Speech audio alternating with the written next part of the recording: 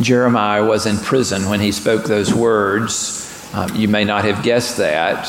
The sound of the words are very free. But if you look back at the beginning of the chapter, out of which these verses are plucked, you will see that it says, "The word of the Lord came to Jeremiah a second time while he was still confined in the court of the guard." It's strange that this weeping prophet finally was offering hope. And strangely enough, when the worst was yet to happen, it was inevitable that Jerusalem was doomed.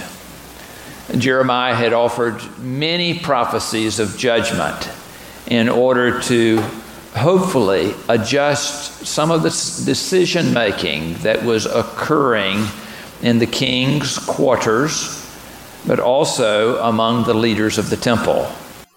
In fact, it was his prophecies of judgment that got him into trouble in the first place and had him placed in prison. This is often the way it is with prophets. Nations do not know what to do with them. Babylon was the issue, and it had already captured the city once before. Babylon was this enormous militaristic power that was just to the north and the east of this small country that we refer to as Israel, Judah and Israel there. And as Jeremiah was observing, he was observing the politics of his day at play. You may do that yourself, observing what's going on around you. And I bet you have an opinion. If you haven't, you need to call in to Sound Off and let somebody know. Babylon had already captured the city once. When they came in, the king Jehoiakim was in place from the Davidic line. It had been 400 years, but they saw this king as being a continued fulfillment of God's promise that there would always be a Davidic king on the throne in this area, which was so blessed that we call it Holy Land. But it's interesting how things will change, because when Babylon came in, they were coming in for the purpose of making changes, adjustments, as they would have called it. And they placed Zedekiah in place of Jehoiakim. And Zedekiah was a puppet king for them. They left thinking, okay, we've got our man in place now. And surely it seemed that way at first, but then this nationalistic fervor began to build once again in Israel. And Zedekiah saw himself as the king and Lord that he was, to the point that he made a fateful error. He began to listen to the yes people that were there near him.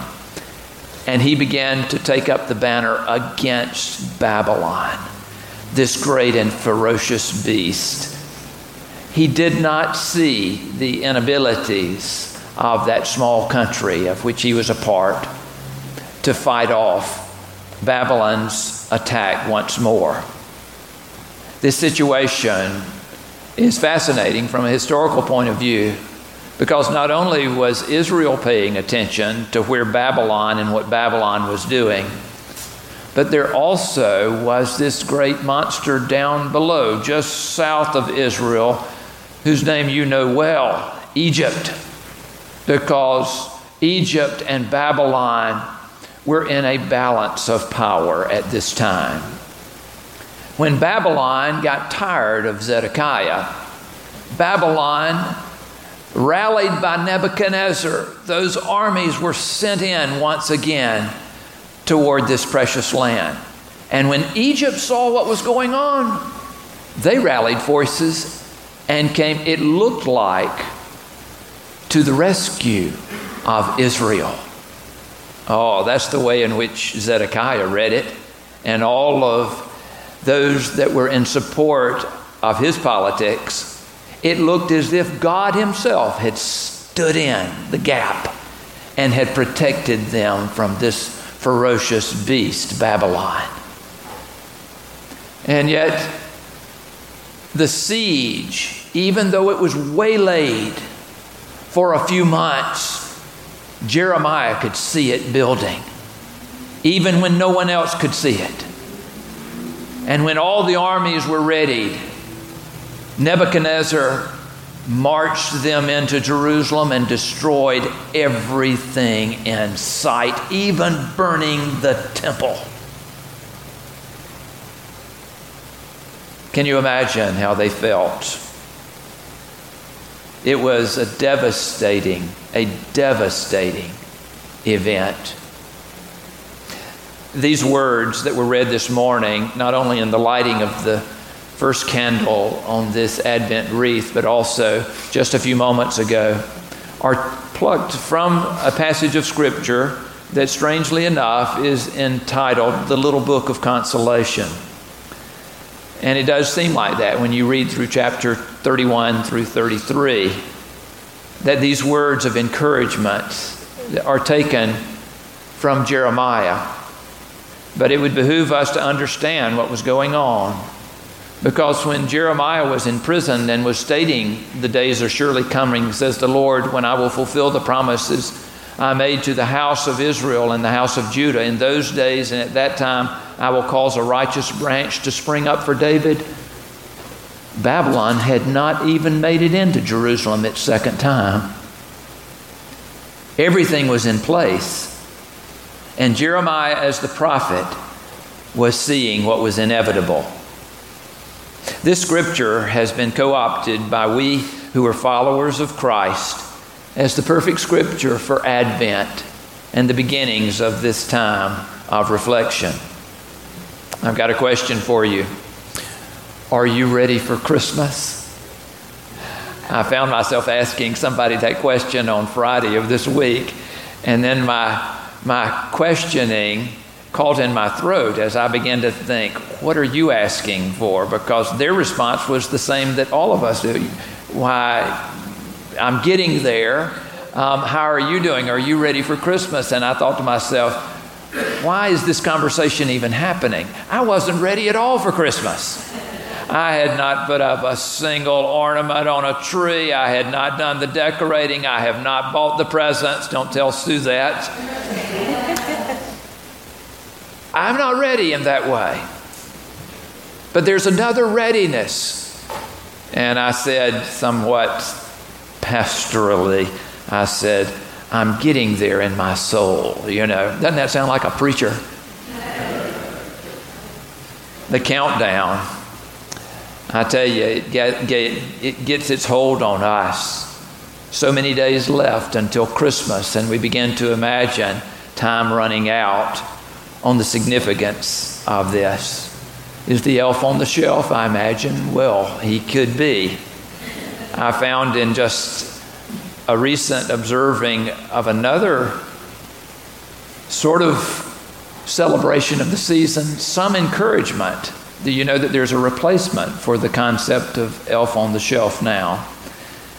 And it has to do with straw in a manger, where the parents and the children will add pieces of straw to the manger over the course of the celebration of Advent whenever they will do a work of justice or righteousness. Now that is an idea I can live with, and one that Jeremiah, I think, would say kudos to. Advent is anything but a countdown. That has nothing to do with it. It is a season of deep reflection on our lives and on the world. It is still such an irony to me that such damage could be done to a place called Paradise. Have you thought on this? Paradise, California, destroyed by fire just a couple of weeks ago. The fire's coming in. Even though there might have been some that expected it, there were few that did, because they had built homes right in that space. and they were having problems escaping. The devastation is still in our minds, in our hearts. And now the rains to do injury even further. The rains and the mud, the charcoal that rolls into the streets. How far does this go? And what in the world does a community do? Some of you know that on Sunday mornings, I pull in here to the parking lot just in the nick of time for the 8:45 service, wheeling in on two wheels to the calm presence of Stephanie and Wendy, who have been here many hours before that. And this morning I found them breathless at having been at a task that I had not anticipated. They had anticipated it, and I've been in on the cleanup before myself, but I hadn't thought about it. We had a deluge of rain last night, and even though we have this beautiful roof that is going on above us, it doesn't solve the problems. The trustees have got to get on to another issue because it is dire.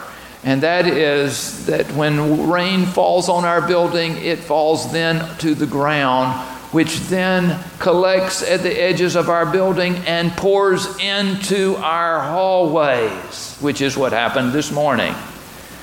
And shop vac and mops were busy in the hands of Wendy and Stephanie, angels of this church.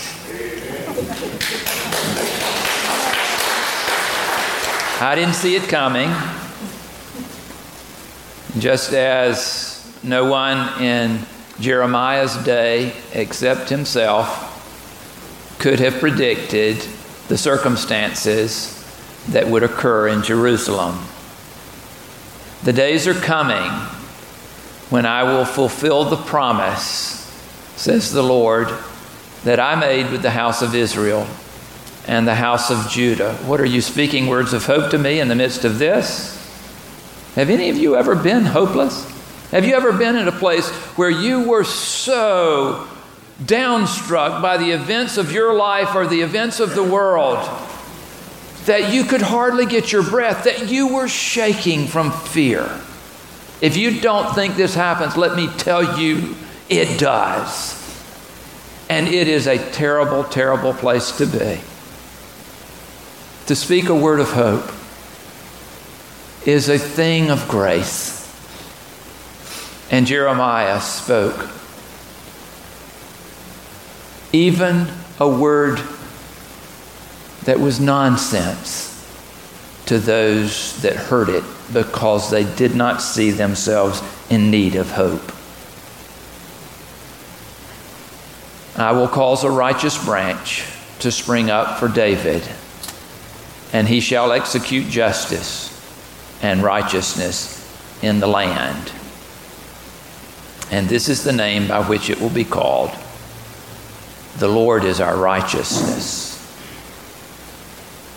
Just over a year ago, we had trees removed in the parsonage lawn where we reside. And it's a good thing because some of these winds could easily have blown those trees over onto the house. And so that's a good thing. But in the midst of this, and our walking around the yard to observe what a good job the woodman had done, we all of a sudden realized that something was different. A couple of years ago, Sue and I had brought a sapling from the front yard of her parents. It had volunteered there under a beautiful tree that we hoped would beautify the backyard at the parsonage. And we had put it there and we're watching it closely as it grew to a height of about 12 feet. And it was fascinating to us to think about this becoming quite a sight in the future. But as we observed following the taking down of those large pine trees, we realized that is not the same tree that we planted. And come to find out that a large limb had fallen right on top of our little tree.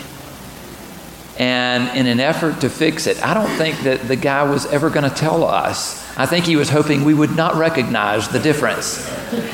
But this is a different species of tree that is up there now. And I wanted to take a saw and cut the thing down. I thought better, and I thought, let's give it a chance too. And so this new tree is growing in that spot, ever to remind us of what should have been there.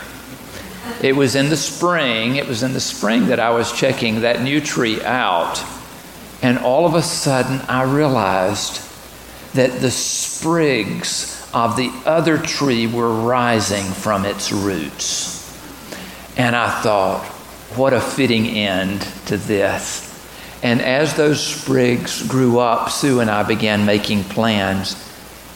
And 2 weeks ago, we dug all of those up and put about a half dozen of them around the back edges of the property.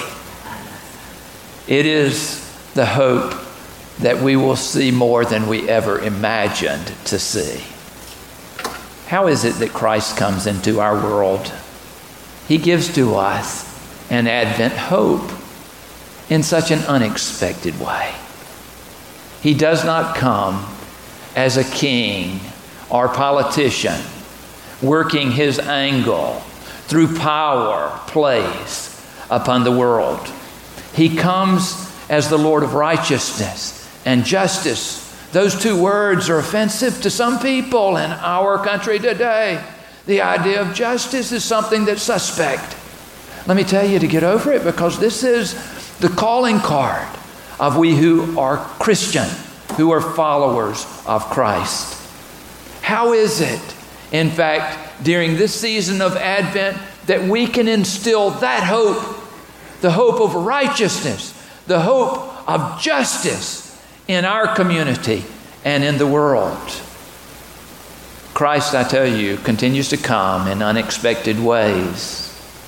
Even when he came for baptism to John the Baptizer, there ensued this conversation.